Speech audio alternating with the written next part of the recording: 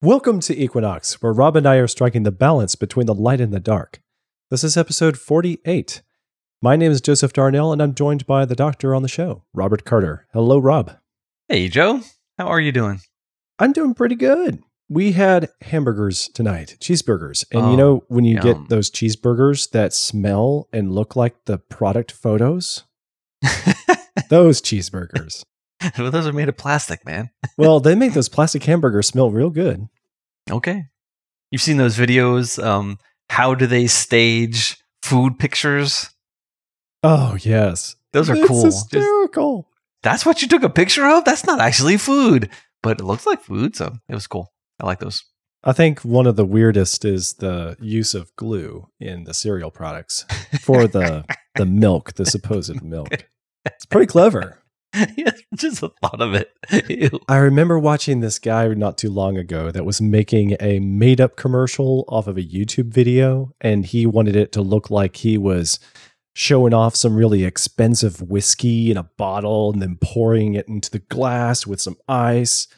But he didn't want to use and waste the whiskey. So he watered down coffee and he poured that around and just made a great big mess and splattered it around and took slow motion photography. So it looked like when you shine the light on it just right. Look at that gorgeous, beautiful whiskey. Yeah, that amber color. If you dilute dark brown down, it becomes amber brown. So yeah, wow. And I guess it's the tannins in the coffee that make it dark, and it's the tannins in whiskey that gets absorbed from the oak barrels that make it, lightish dark. I hadn't thought about that relationship before. I just appeared to me. That's cool, man. I like that. So how are you doing? How is your beehive coming along? Well, my beehive, actually, I am very pleased with. I had some issues last week where I was in despair, but I have recovered. I've got my temperature and humidity sensors calibrated to one another. So I actually don't know what the temperature is, and I don't actually know what the humidity is, but I know that the two are giving me the same number under the same conditions. I ran them basically for 24 hours right next to each other, and I graphed temperature 1 versus temperature 2 and got a very straight line. Interesting. And I graphed humidity 1 versus humidity 2 and got a very straight line, but it was offset by 3.5%. Huh. So if I want them to read the same, I have to take one of them and subtract 3.5%. And that was over a range of humidities. Do you have a reason to believe that the humidity inside of the hive would be different than the outside? Oh, it's going to be hugely different. It's already different. Even though there's no bees in there, just because it's insulated and there's only these little holes coming in, the humidity is different inside and outside the hive. Okay. It's much more even inside the hive, and the temperature is very different inside the hive. The temperature lags the outside temperatures of warming up, and it lags it as it's cooling down. It doesn't have the same maximum temperature so far. But my mass measurement is a little wonky still. I wonder if the difference of the temperature going in and out of the hive could be a little bit of a shock to their system. I don't know.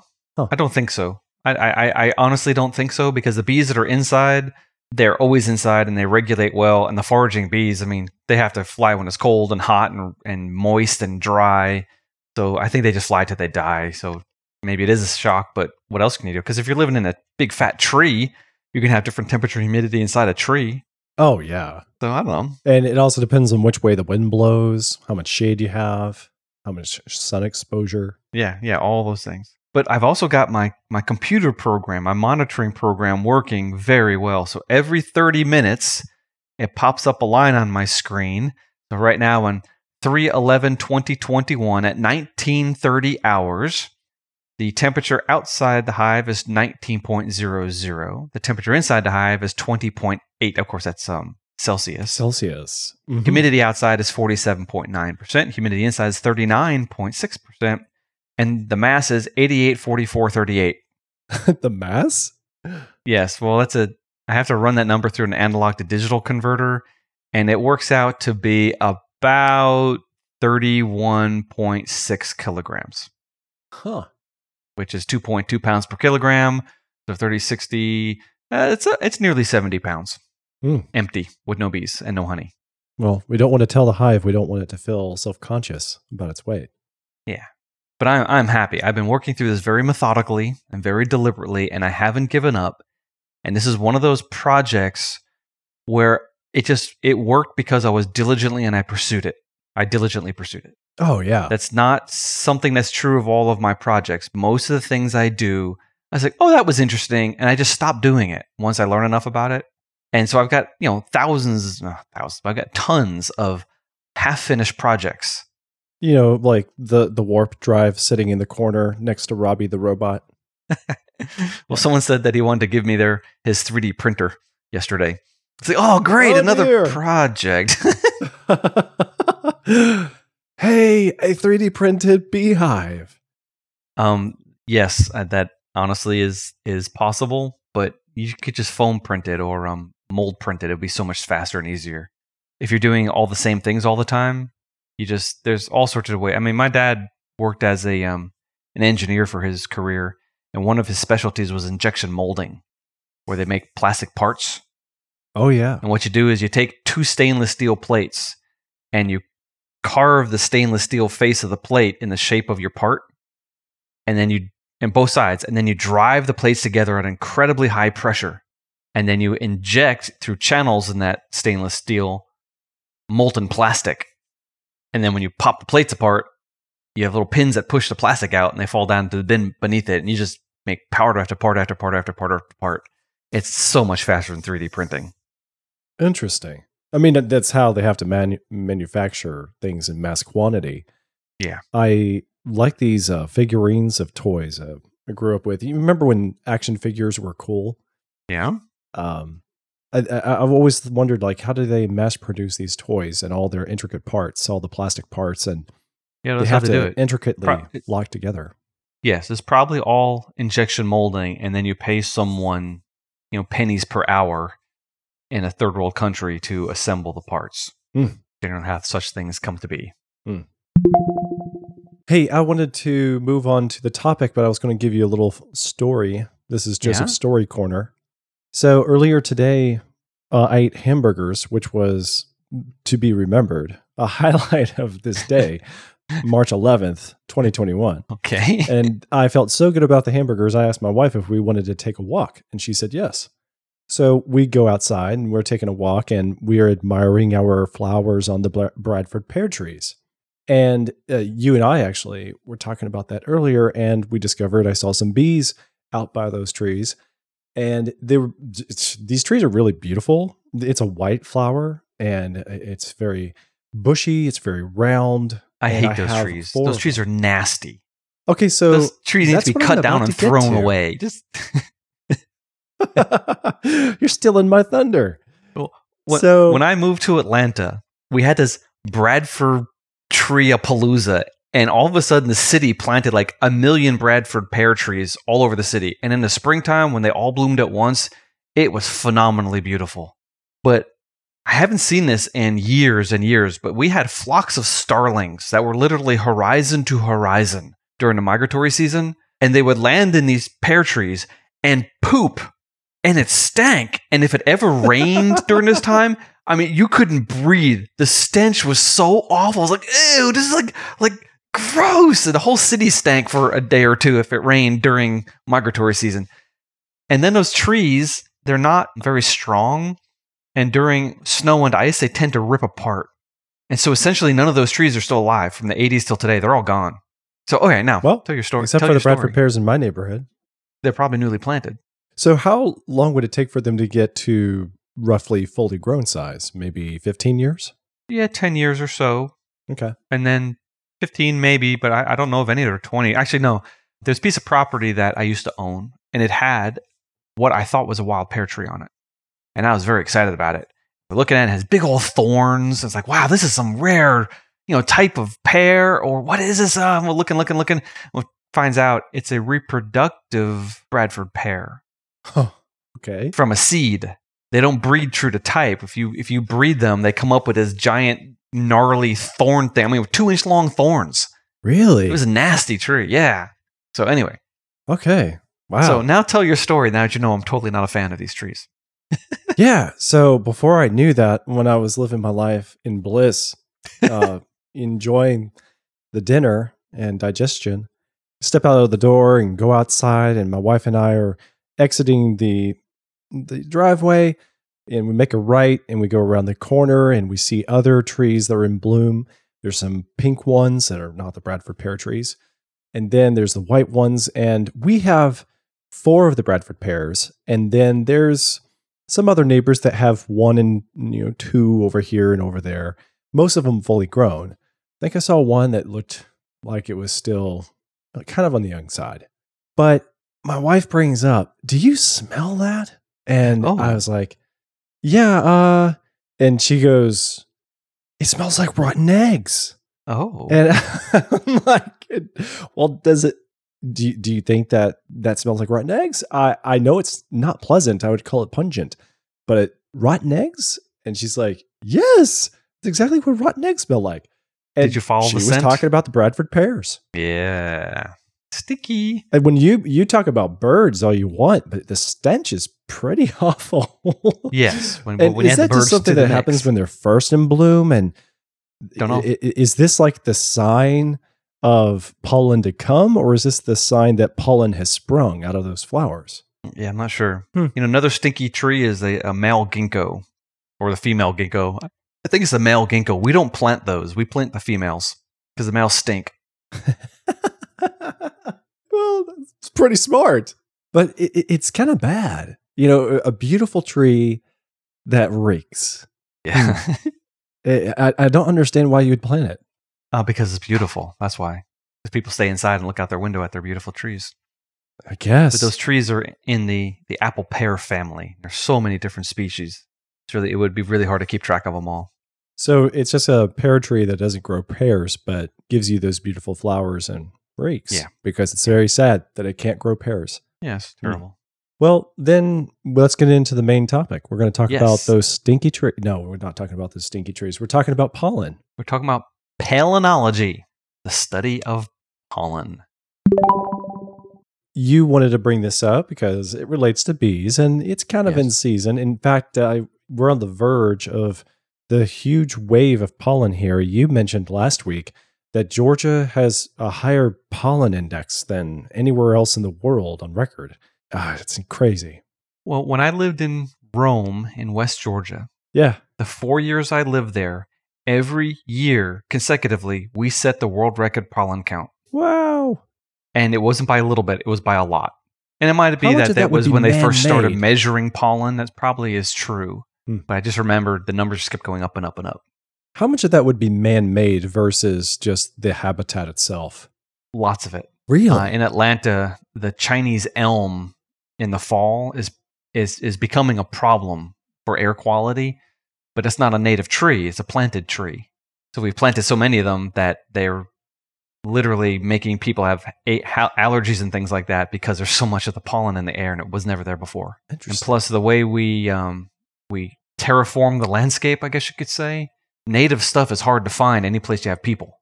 Even people that move out to Arizona because they have allergies, well, guess what? All these people plant things that don't grow in Arizona, and there's tons of allergies from the same things that they're trying to get away from. So we have a big impact on it. Interesting. Crazy. Yeah.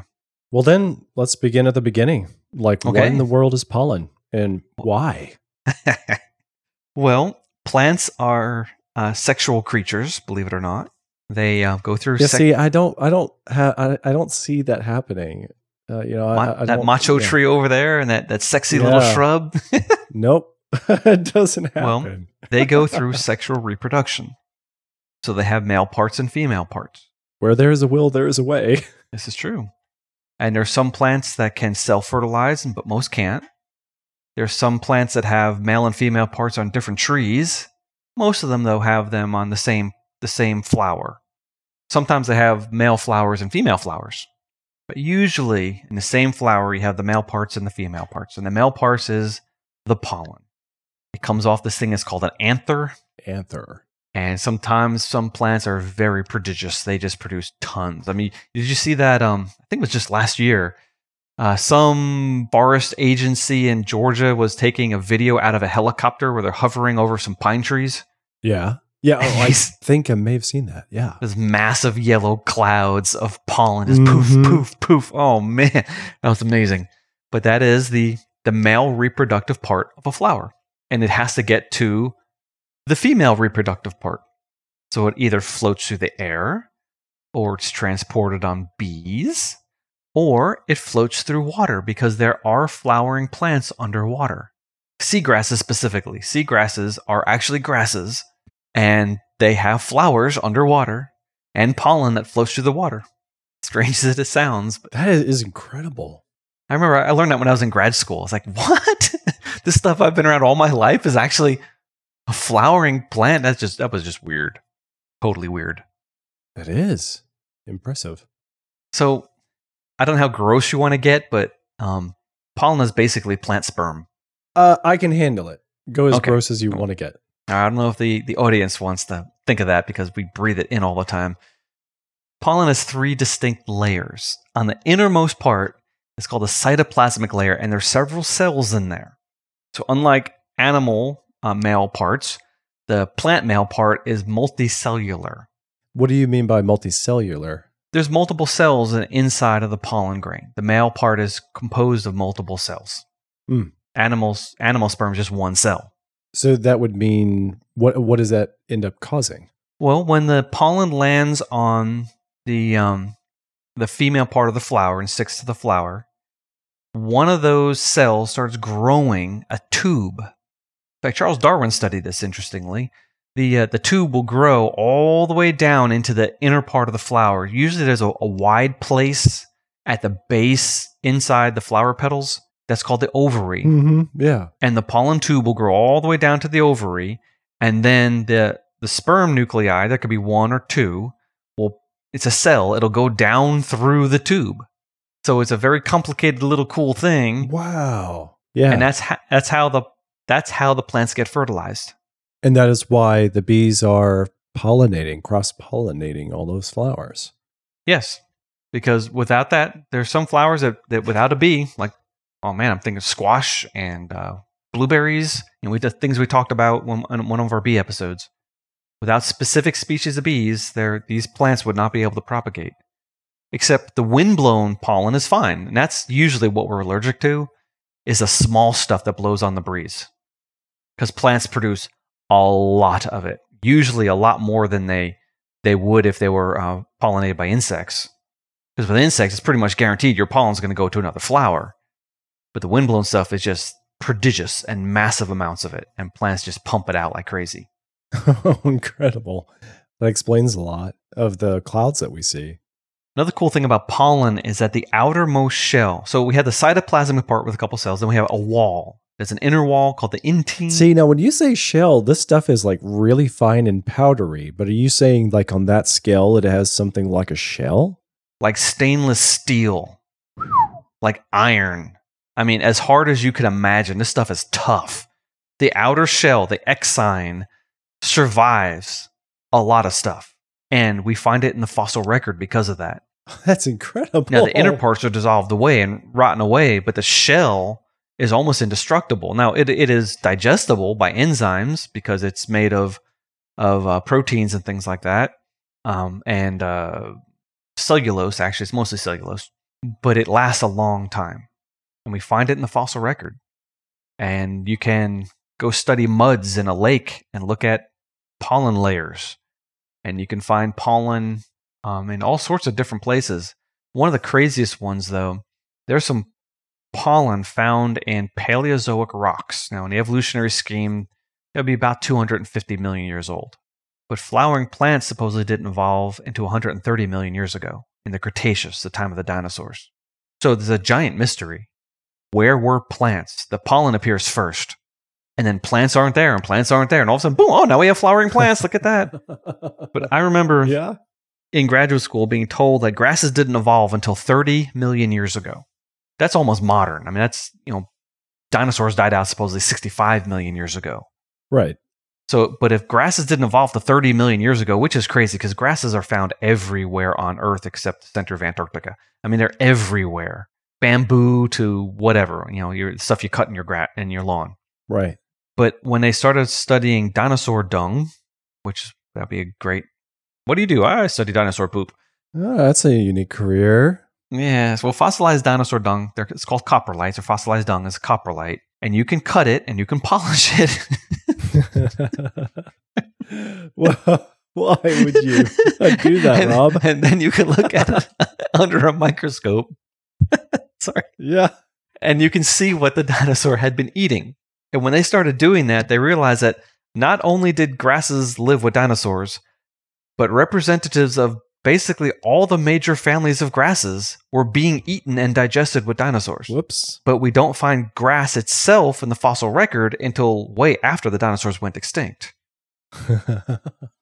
So the fossil record is fickle, Brilliant.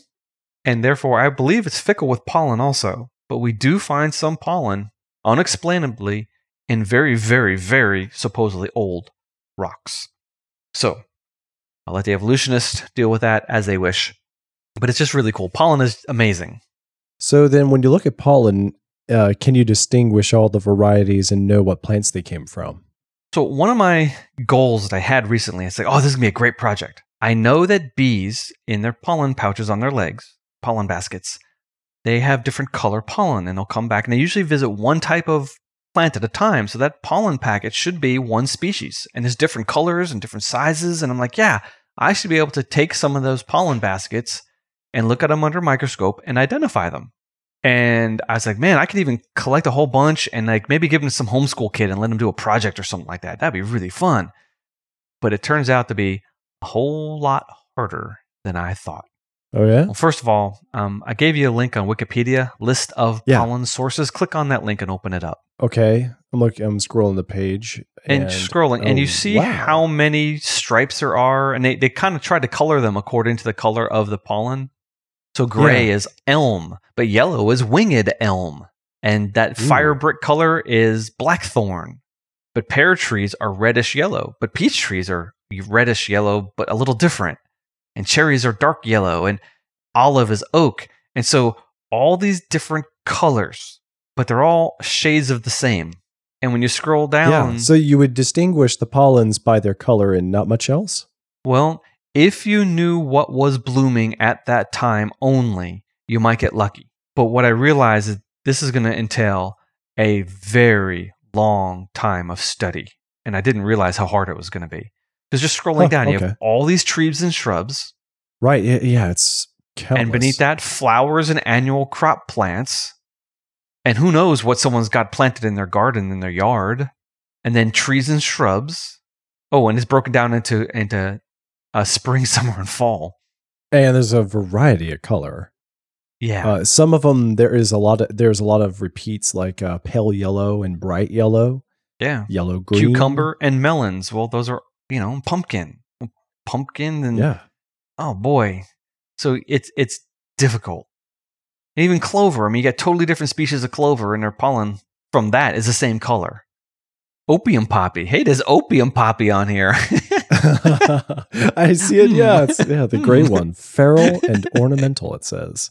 It's a very good source of...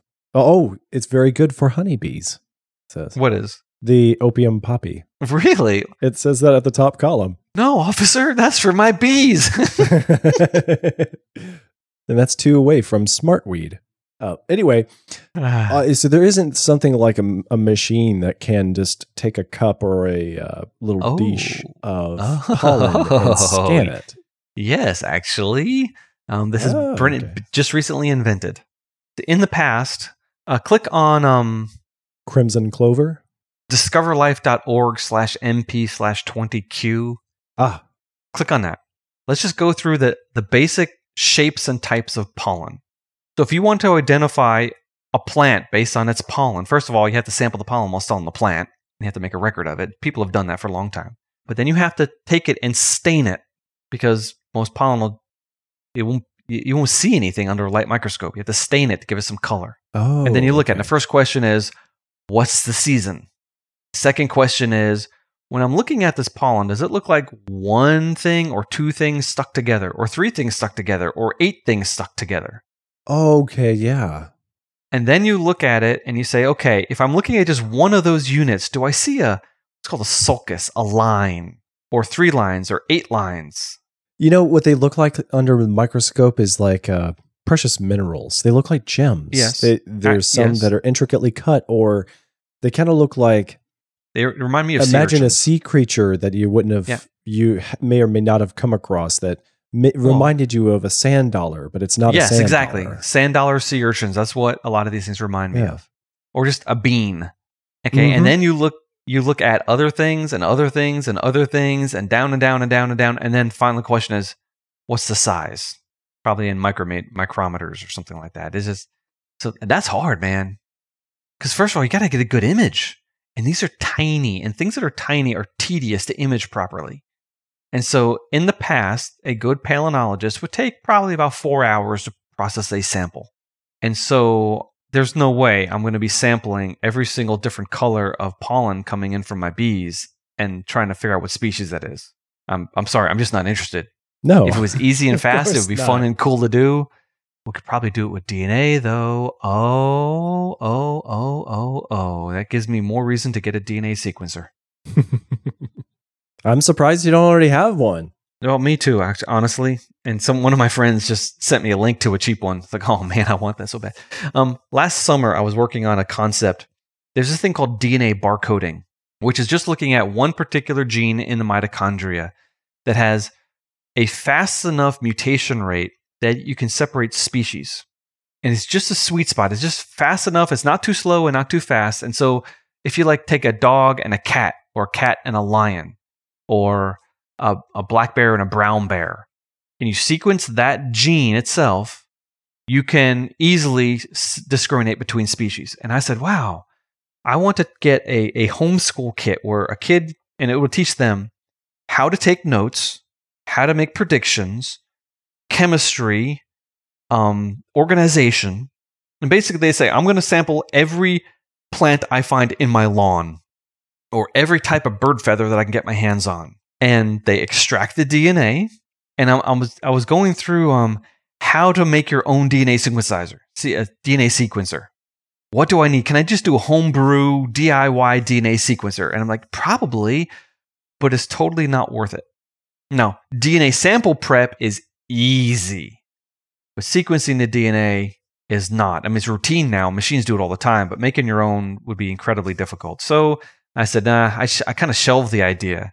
And then my next idea was, we could still do a bunch of sampling, but then you send your sequences out to get sequenced. But all of a sudden now, then it's not as fun. Yeah, you're handing it off. Yeah, that's right. Not as fun. But now with pollen, yeah, I'm thinking again. But I should not think of this because it's too difficult. All right. The initial question was, how do you identify pollen? Mm-hmm. Yeah. And someone has just invented a brand new machine using stuff they've used in biology all the time for counting cells. It's called a flow cytometer. And in flow cytometry, what you do is you have a liquid flowing through a channel that's very narrow, and it flows past something that's counting. You might be passing light through your liquid. So when a cell goes through there, it makes it a little dim, and a little machine go bing, and bing, bing, bing, bing, bing, bing, bing, bing, bing. Yeah. Or you might be looking at it under a microscope or whatever. There's some way to count the cells flowing through, called flow cytometry. That's how they measure like red blood cell count, white blood cell count. So if you have what's a blood disease? It's escaping me. Well, there is there's like a cancer. Yeah, cancer of the white blood cells. What is that? I'm so stupid. Man, I don't remember.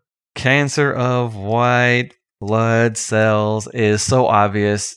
Leukemia. Silly me. Yeah. So, yeah. My brain just couldn't go there. I'm stuck on pollen and bees. But okay. That's how they would assess if you have leukemia or not.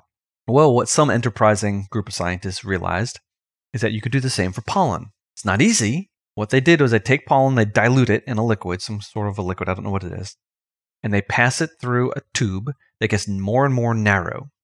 And at its narrowest, it's moving very fast, but only one pollen grain at a time is passing a sensor.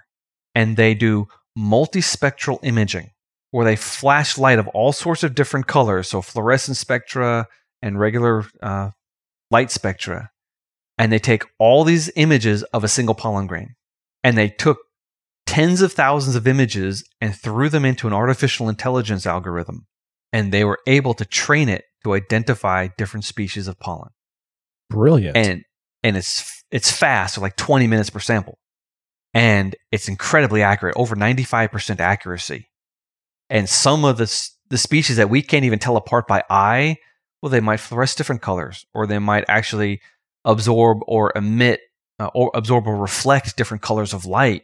Remember back a couple episodes ago, we talked about light, how the eyes work. Last episode. Was that the last episode? No, that we talked about how eyes work. The eyes have it. That was last week. Yeah. So if your eyeball can't tell the difference between yellow light and green plus red light, because it stimulates the cones in our eyes the same degree as if it's yellow. You could have shine two colors of light down and it looks yellow to us, or just yellow light and it also looks yellow. So our eyes can be deceived as far as color is concerned. But if you do multispectral imaging, you realize, oh, this yellow is actually not really yellow, or this yellow really is a yellow. And they can separate all these different types and species of trees. That's just amazing.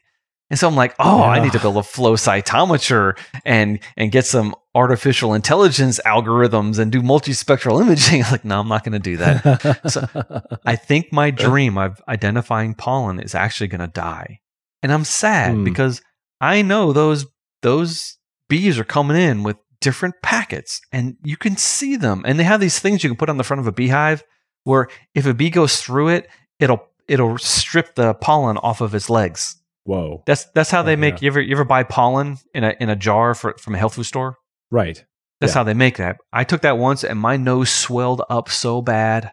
I couldn't believe it. I mean, I was like, what on earth? I can't even breathe. Oh my goodness. So I never tried it again. I don't know what brand it was and I don't know what was in it, but I definitely swelled up prodigiously after I tried that. It just sounds like a very bad idea. Like, just take a fistful of pollen and put it in your mouth, or well, people do all the time for allergies. But that's the thing. It sounds like it's going to give you allergies for sure. Well, it certainly did for me. In the case of the pollen experiences I've had, I remember working at places when the pollen was cloudy in the air and all over your clothes and up and down the driveway. Couldn't wash it off of anything. If you get in, I think the place though where I run into it the most is in the car, because if you left the door open for any reason or the window cracked, maybe you have a bad seal, you get into your car later and it's all over the place. It's on the dash, it's on the wheel. You touch it and you see your fingerprints everywhere. It's so weird. You turn on the machine, the vents, and it blows it into your face, gets into your hair. I just realized something, Joe. You know all this contention we have about mask wearing for coronavirus? Well, yeah. What if they are effective against pollen? Interesting. I don't know the answer to that. The problem is the smallest ones that are most likely the ones that cause allergies are the least likely to be stopped by a mask. But I wonder. Well, yeah, that it would make a significant difference, improvement overall. I don't know. Maybe lessen the allergies. That'd be cool. That'd be very helpful. It gets in my eyes. There's something that blooms and I don't know what it is. And my eyes get all scratchy and red. And then it goes away. It happens every spring. I've never looked to see. But see, that information is also hard to find. It's hard to find information that says, this species is what's blooming now. Because that's not the way things are reported. They report it as in moderate, severe, or light. Yeah, thanks a lot. Or tree pollen versus grass pollen versus mold. Okay, great. What species, man? But that is very difficult to come by. And one of the reasons for that is that let's talk about how they do pollen counts. Yeah, please do. Because that doesn't sound very feasible. Well, what they do is they pass air across a bunch of plastic rods that are coated in a sticky oil, and the pollen sticks to it.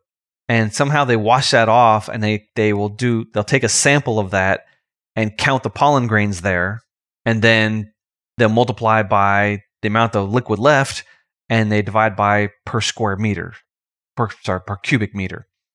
So its pollen count is measured in pollen per cubic meter. And that's not down to the species. That's just pollen. And so it's very rough approximations when they break it down, because I don't think many people are willing to go through the trouble of identifying it down to the species.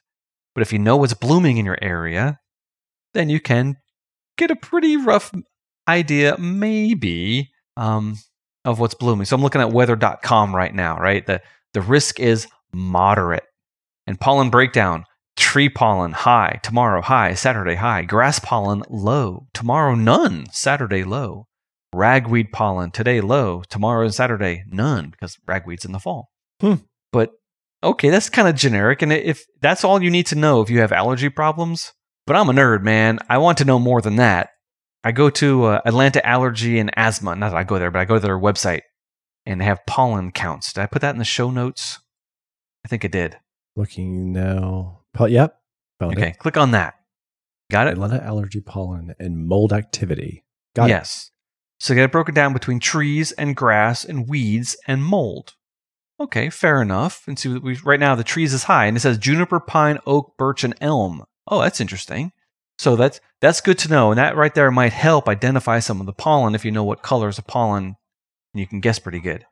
But beneath that, you see how they have each day the month and the calendar, and there's a number on each day, 464, 373, 71. That is pollen grains per cubic meter. I thought it was the pollen's batting average. Oh. Yeah, exactly. So on Wednesday it was only 71, but on Monday it was 464. Whew. It swings and depends upon rain, depends upon humidity, depends upon what's blooming, what's pollinating at that time. And all these different species of trees, and they're all slightly different. And so instead of having one big pollen burst, we have several months of rolling pollen. Oh, yeah. And notice there's no pines yet. No pollen. Oh, there is some pine. But see, they didn't break it down into, pine, oak, birch, elm, and juniper. Well, how much of that is each? I don't know. Right. We're told all of them together get it up into the high. Yeah, right. Because they're trees. And granted, that's consumer information. I'm sure someone out there, some graduate student or some laboratory is keeping track of all these things. Just I haven't been able to find it easily using Google. I'm going to come across this someday. Someone has a blog. There is some pollen nerd out there who's doing this and announcing it to the world. And hopefully they live in West Georgia, because if they're in Arizona or Colorado or Michigan, it'll be completely worthless to me. So I have a question. Right here, it's got the pollen counts and for the grass and, like you said, the weeds. And what is its relationship to mold? What do you mean? What's the relationship to mold? Because they record that information as well. Yeah, so there's the mold activity right underneath the pollen activities. Well, because mold also is an allergen. The mold spores specifically, a lot of people have problems with them. So they also track that on this allergy website. Okay. I mean, the National Weather Service, because now I'm paying attention to weather because I set up a beehive with basically a weather monitoring station in my beehive. So I'm looking at the weather every day and seeing when it's going to rain and stuff like that. But the National Weather Service twice this week put out a weather alert for Georgia. And I said, that's weird. It's not even going to rain. What? Well, it was a low humidity warning. And they said, be careful. Don't start fires. Because in the middle of the day, the humidity dropped precipitously. And at night, it goes back up to 80% or so. And then during the day, it was dropping really far down, which is probably why your lips have been dry this week. And maybe your eyes have been a little gritty. Oh, yeah. Well, it's not necessarily because of pollen. It's because it's been so dry, which is strange for us. I mean, Georgia is like, the humid capital of the world. And come July, I'm not going to want to live here because there's going to be so much moisture in the air. Ugh. But so what? I like my job and I like where I live. None of us are going to. I'm not complaining. I wouldn't complain because God has been very merciful to me. And it'd be very foolish of me to complain. I'm just saying, there won't be any pollen like that in heaven. How's that? Yeah, right. I have to agree. So looking at pollen, it's got really cool shapes and it's beautiful. Oh, it sure is, yeah. And some of it looks and it's like, even interesting as a substance when you see it all over the bees and they're buzzing around. It's pretty cute for a little bug. Yeah. But some of it looks like spike balls and some of it looks like lentils. And some of it is like a three-legged boomerang. And some of it is kind of oblong and some of it is very round. There's all different types of pollen. And it's just a really cool thing to consider. Now, looking at the spike balls and the little teeny round lentils, which of those do you think gives you allergies?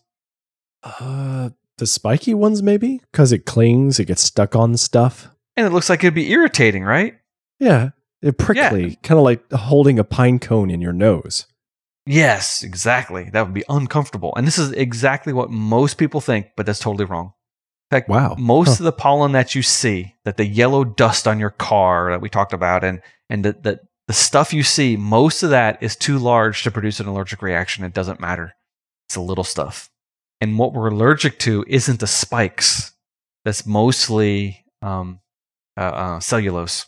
What we're allergic to is the protein content. Interesting. Huh. And so it's got to be small enough to get upper nose, inner lung stuck in our throat without being cleared easy. And it has to have a protein content that's accessible to our immune system. And it's not at all what I expected. And so pine pollen, people aren't really allergic to pine pollen. I can't say that because I could be wrong, but it's not a typical allergen. The little stuff that gets you. Huh, okay. And ragweed is just a kind of weed. Is there a noticeable difference between the shape of the weed variety versus the floral variety and the tree variety? No, I don't think there's any rule of thumb there at all. Different, similar species, like species within the same genus, will probably have very similar shape pollen, not necessarily the same color pollen. But I don't think, and I could be wrong, but I don't think there's a rule of thumb saying, trees make this and grasses are different. Grass pollen would be easily identifiable compared to tree pollen. But I don't think there's a consistent trend across the plant kingdom. To me, I see it as like liquid gold before it's been through the refinery and comes out the other side to become honey. So what is the process that turns pollen into honey? Oh, actually, remember, nectar is made into honey. Pollen is bee food. Oh, okay. Yeah. That valve they have at the base of their first stomach can grind the pollen up and they get a nice proteinaceous substance to eat. But pollen does get into honey. I'm not sure if we talked about this in an old episode or not. I don't remember. Well, I know it has to because we got some local honey last year from a good beekeeper. And the honey was distinctly purpley and tasted of kudzu. Oh, I'm hoping to get kudzu honey. I would love that. But it's not necessarily the color of the pollen. There's also other chemicals in nectar that can be colored. Oh, okay. The honey does get pollen in it. And you can take honey, dilute it in water, and look at it under a microscope and identify plants in there. Basically, what happened was 10 to 20 years ago, a foreign country named China was using some pesticides or herbicides that were illegal in the United States, and it was getting into the honey supply. So they said, the American government said, sorry, China, you can't export any more honey to us. Well, the next year, the honey export from Vietnam exploded in popularity. And we're getting tons and tons and tons of honey from Vietnam. Wait a minute, they didn't have that large a honey industry. So sure enough, they looked at the pollen and the honey. No, this is Chinese honey. So a couple years later, the pollen industry the honey industry in India started exporting to us a lot more honey than they used to. And either they built up their industries so they could make more honey, or some people suspect that some Chinese companies realize if you warm honey up and you ultra-filter it, it takes out the pollen. And if you mix that with Indian honey, it'll have Indian plant pollen in it, and you can't tell the difference. Cheating. Buy local. In fact, Subi honey and those main brand honeys, I would never buy those off the shelf. That's not honey. Good to know. That could even be half corn syrup or more, and you would never know it. Ew. And since there's no definition of what honey is, because honey varies in its sugar content, its water content, how do you define what honey is? Yeah, so you say when there's no definition of what honey is, I would have just thought that the definition would be it is the sticky stuff that bees make that comes out of a hive. Yeah, you think so. But if you mix other sugar sources in it, you can't tell it's not bee sugar. If you had a less expensive source of sugar or something that tastes sugary, you could mix it in there and no one would know. And plus, organic honey is very hard to come by because bees, they don't know if they're on an organic farm or not. They fly for miles. It's almost impossible to guarantee honey is organic. And almost all of the commercially produced honey is going to standard farms and fields and things where farmers are using pesticides and herbicides. But pollen is something you can use to identify the source and the season of honey. And that's just really cool. Yeah. Wow. So I didn't realize that. I thought it was more of a linear progression from, let's take pollen, mix it with our bee spit, let it cure for a while, maybe digest it in the cud once or twice, and now you've got honey. But that's not that simple. Nope. Interesting to know. Bee bread has a lot of pollen in it. So they'll feed bee bread to babies or over winter, if they're lucky, on some of that. And that's a high protein diet for them. Interesting. Okay. Well, I'll be saying my prayers at night that I don't die of pollen, as we usually do. Well, we talked. I had 3 new recordings on my Beehive monitoring device at 1930, 2000 hours, and 2030 hours. I got 3 new readings. Woohoo! That is awesome. Have you thought of a name for your beehive? Seriously, it needs to be called like the Ark or something. I'll think of one. You're gonna have to workshop that name. Yeah, that'd be cool. All right. Maybe people in the comments can suggest names for my beehive exterminator, my beehive anator. Well, thank you everybody for joining us on this quest. And if you found this episode interesting in any way, consider sharing it with your friends and family. And if you want to dig deeper into the topic of pollen, there are some good show notes, and you can find that stuff that Rob introduced on the website, which is nightowl.fm. And for this podcast, that is /equinox/48 for the episode. The show notes are also with this episode if you subscribe to the show in an app on your phone. And you should also check out Biblical Genetics, which is Rob's other show, his project, and he's put out a new episode. Biblical Genetics is also available on Facebook and YouTube, where you can watch the video and join the discussion in the comments. And if you want to catch up with me, I'm at JCS Darnell on Twitter, or you can find my other podcast, which is Hi-Fi, at nightowl.fm/hi-fi. Until next time, goodbye, Rob. Goodbye, Joe. You've been listening to Equinox.